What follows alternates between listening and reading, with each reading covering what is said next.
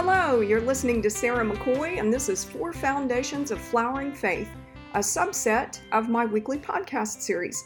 I've been a Bible teacher at Owasso First Assembly in Owasso, Oklahoma for over 40 years, and I love the way God's Word shows itself practical to today, time after time.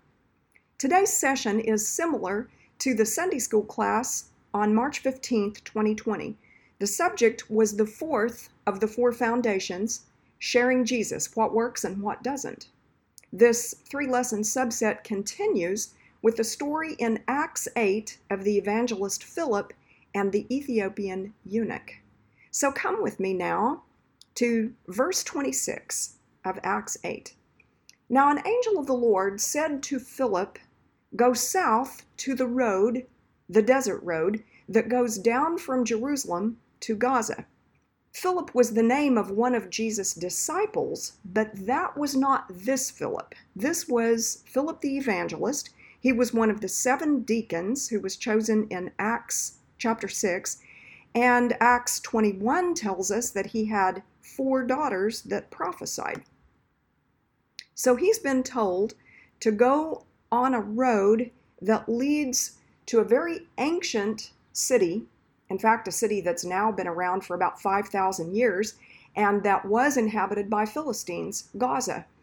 Gaza has about 600,000 people now, and if you look on a map, you can see that you have to go both south and west from Jerusalem to get to this city, which is close to the Mediterranean Sea. So he started out, and on his way, he met an Ethiopian eunuch, an important official in charge of all the treasury of the Kandake, which means Queen of the Ethiopians. This man had gone to Jerusalem to worship.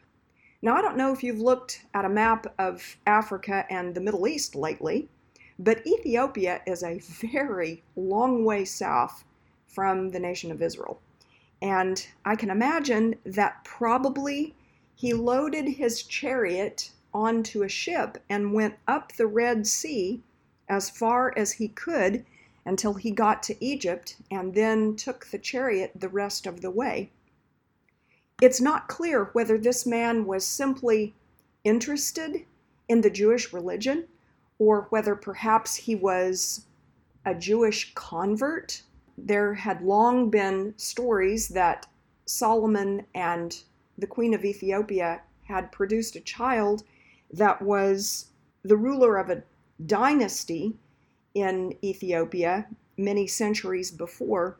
There perhaps were synagogues in Ethiopia, and they needed copies of the Word of God.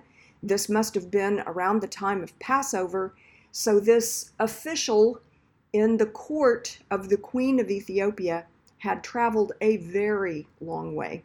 And so we continue in verse 28.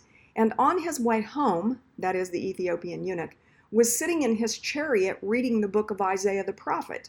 The Spirit told Philip, "Go to that chariot and stay near it."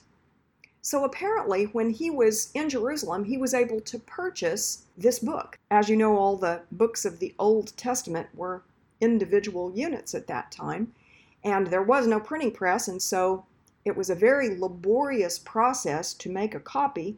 I'm sure it must have been very expensive to purchase one of these. Then Philip ran up to the chariot and heard the man reading Isaiah the prophet. So he was reading aloud. "Do you understand what you're reading?" Philip asked. "How can I," he said, "unless someone explains it to me?" So he invited Philip to come up and sit with him. This is the passage of Scripture the eunuch was reading.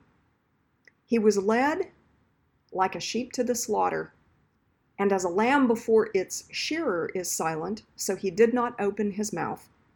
In his humiliation he was deprived of justice. Who can speak of his descendants? For his life was taken from the earth." This actually comes from the 53rd chapter, but of course at that time there were no chapters or verses. So the Lord had ordained it that he was reading this very important prophecy about the Christ at the very moment that Philip came up to the chariot. The eunuch asked Philip, "Tell me, please, Who's the prophet talking about, himself or someone else? Then Philip began with that very passage of Scripture and told him the good news about Jesus. As they traveled along the road, they came to some water. And the eunuch said, "Look, here is water. What can stand in the way of my being baptized?" And he gave orders to stop the chariot. Then both Philip and the eunuch went down into the water, and Philip baptized him. When they came up out of the water, the Spirit of the Lord suddenly took Philip away, and the eunuch did not see him again, but went on his way rejoicing. Philip, however, appeared at Azotus and traveled about, preaching the gospel in all the towns until he reached Caesarea. If you look back again at a map of the cities in the Holy Land at that time, you can see that he would have gone north from Azotus up the coast to Caesarea, quite a ways, and probably have passed through Joppa. But we're talking here about witnessing, what works and what doesn't. And this is a prime example of something that works. That is simply and clearly explaining the Word of God. And so I see here 3 W's. Willingness on the part of the evangelist Philip to obey the Spirit. Willingness. Second, wondering. He was wondering something about the eunuch, so he opened the conversation by asking a question. And then third, the Word. He simply and clearly shared the Scripture. So let's look at each one of those in turn. The first, again, is willingness. The Lord cannot use us if we refuse to be used, or if we shut down the voice of the Spirit in our heart when He's prompting us. Jesus said in John 14:15, "If you love me, you will keep my commandments." And of course, he was talking about the commandments that are in the Scripture that we should all follow all the time, like the 10 Commandments. We don't steal, we don't kill, we don't covet, we don't commit adultery, we honor our parents, we don't worship idols. Of course, those things. But sometimes the Lord will ask us to obey a specific command that is only for us at that particular time. Like when he said to Philip the evangelist, "Start on the road down to Gaza." Now that's not a commandment in Scripture. That was a one-time thing. He wanted one man to go down a road at a specific time. And if Philip had refused to do that because he had some other plan, he would have missed a marvelous opportunity to share God's Word, and he would frankly have been committing a sin by rebelling against the explicit command of God. Luke 11:28 says, "Blessed, rather, are those who hear the Word of God and keep it." So the first of the 3 things today about what works and what doesn't, sharing the Word, is this willingness to obey. 1 Thessalonians 5:19 also says, "Do not quench the Spirit." And so we remember that a person who knows the voice of God and will listen can probably expect that from time to time the Lord will give us specific direction for a particular situation. And we must be bold enough and yielded enough that we'll walk through that open door. So the second of the 3 W's after willingness is wondering. It's a way to get the conversation started. It's asking a question. Jesus said in Matthew 7:7 in his Sermon on the Mount, "Ask and it will be given to you. Seek and you will find. Knock and the door will be opened to you." We usually interpret that to mean that if we ask something of God, He will give it to us. But it is said in a more general way, and it tends to be true, that if we will simply ask people, we can get an awful lot of things that we might not otherwise have been able to receive. And so in this particular case, Philip wanted to start a conversation with the eunuch, this complete stranger from another country who was probably on his way home. And the only way he could think of to go about doing that was to ask a question. There is a book called Share Jesus Without Fear that's written by a prominent evangelist, William Fay, that you might be interested in checking out at some point. The Gideon's International uses this book from time to time to train its members. And there is a chapter in that book about questions that can be used to break the ice when you are trying to speak to someone about the Lord. Bill Fay recommends any of these 5 questions, which you might be able to use at some point. They are, do you have any kind of spiritual belief? Or, to you, who is Jesus Christ? Another one is, do you believe in heaven or hell? Another is, if you died, where would you go? And the 5th of the 5 that he suggests is, if what you're believing is not true, would you want to know? You might be able to come up with some others. But you can see that those are fairly bold questions. Most of the time, though, people will give you an answer. And you can begin a conversation that goes on for a while. They aren't just generic yes or no questions, but they invite follow-up. So first, willingness, obedience, and second, wondering, asking a question to start the conversation. But finally, we get to the actual meat of what this particular podcast is supposed to be about, sharing the Word of God. The reason that we share the Bible is because it says about itself in Hebrews 4:12, the Word of God is alive and active. Sharper than any double-edged sword, it penetrates even to dividing soul and spirit, joints and marrow. It judges the thoughts and attitudes of the heart. Why would you not use such a powerful tool, especially when it says about itself, it's alive? God's Word is a book that is living. And I don't mean that the pages are composed of cells and they're doing a metabolism and they're using oxygen and taking in food, but there is a usefulness about it and a quality that is directly proceeding from the Lord that can work a marvelous change in a person's life. Romans 10:17 says, consequently, faith comes from hearing the message, and the message is heard through the word about Christ. And so if you are going to share the Word, you need to know a little something about it. Perhaps you need to have a little pocket testament to carry around with you. Maybe you need in the back some salvation scriptures, or have them marked with sticky notes in the actual text of the Testament so that they're easy to find. So if you're going to share the plan of salvation with someone, what is it that you really want to say? Well, perhaps 4 main subjects. You want to tell them simply that God loves them. That message is very hard to reject. You also want to tell them that every person has sinned. And thirdly, that God has a remedy for that sin. And finally, that all may be saved now if they will simply come to Christ and confess their sins.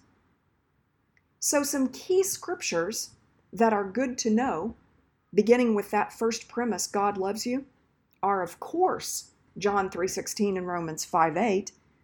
John 3:16 says, for God so loved the world that he gave his one and only Son, that whoever believes in him shall not perish, but have eternal life. Romans 5:8 says, but God demonstrates his own love for us in this, while we were still sinners, Christ died for us.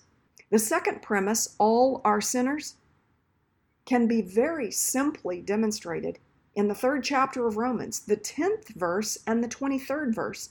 The 10th verse says, there is no one righteous, not even one. He said that will keep a person from saying, well, I'm not a sinner. I haven't really done anything wrong. I'm as good as anyone else. Then later in that same chapter, verse 23, for all have sinned and fall short of the glory of God. Then thirdly, God has a remedy for sin. Turn over 3 chapters in that same book of Romans to the 6th chapter in the 23rd verse, and we read, for the wages of sin is death, but the gift of God is eternal life in Christ Jesus our Lord. His remedy is through Christ, and it's a gift to us. John 1:12, yet to all who did receive him, to those who believed in his name, he gave the right to become the children of God. And along those same lines, 1 Corinthians 15, verses 3 and 4, for what I received, I passed on to you as of first importance, that Christ died for our sins according to the Scriptures, that he was buried, that he was raised on the third day according to the Scriptures. And the last of the four premises is that all may be saved now. Revelation 3:20, Jesus says, here I am. I stand at the door and knock. If anyone hears my voice and opens the door, I will come in and eat with that person, and they with me. And lastly, Romans 10:13, for everyone who calls on the name of the Lord will be saved. I can tell you from personal experience that sharing your faith through Scripture absolutely works. In fact, I am recording this podcast from vacation in Cancun, Mexico, and when I was packing my suitcase, I packed some New Testaments from the Gideon's International in Spanish, hoping to know at the time, by the prompting of the Spirit, the right people to give them to. The first night that we were here, we had devotions with our children, and we prayed that God would show us who to give these testaments to. The next morning, we decided to go swimming, and I had to go back up to the room to get my things, and the room was being cleaned. The hotel maid was in the room with the door open, and I walked in, apologized for bothering her, and said I just needed to get something. And she saw that stack of testaments that was sitting on the counter and asked me if I knew where she could buy one. So that began a conversation. I offered her one. I wrote her name in the front. I showed her those scriptures in the back that take a person through the plan of salvation that I just shared with you, and asked her if she had ever accepted Christ as her personal Savior. She was willing to pray with me right then to receive Christ. It was one of the most amazing experiences I've ever had in personal witnessing.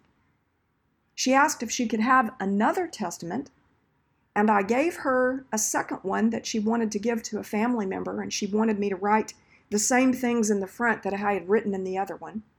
I marked John 3:16 for her, and she and I parted with her having a great smile on her face. Usually, I am a bit uncomfortable about approaching strangers, but I could hear the voice of the Spirit prompting me to go forward with that, and that person was ready at a particular time.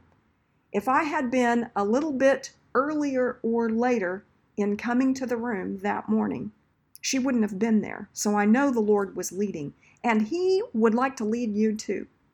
He would like for you to know the Word and share it with others. We know so because He clearly told His disciples before He ascended into heaven that they should go and share the gospel with every living creature. So are you willing? Can you tuck away a few salvation scriptures and memorize them or keep them in a pocket or a purse? And will you listen for the Lord prompting you when someone is ready? It could make all the difference. Sow the word and reap a harvest of salvation. If this podcast has been a blessing to you, please pass it along.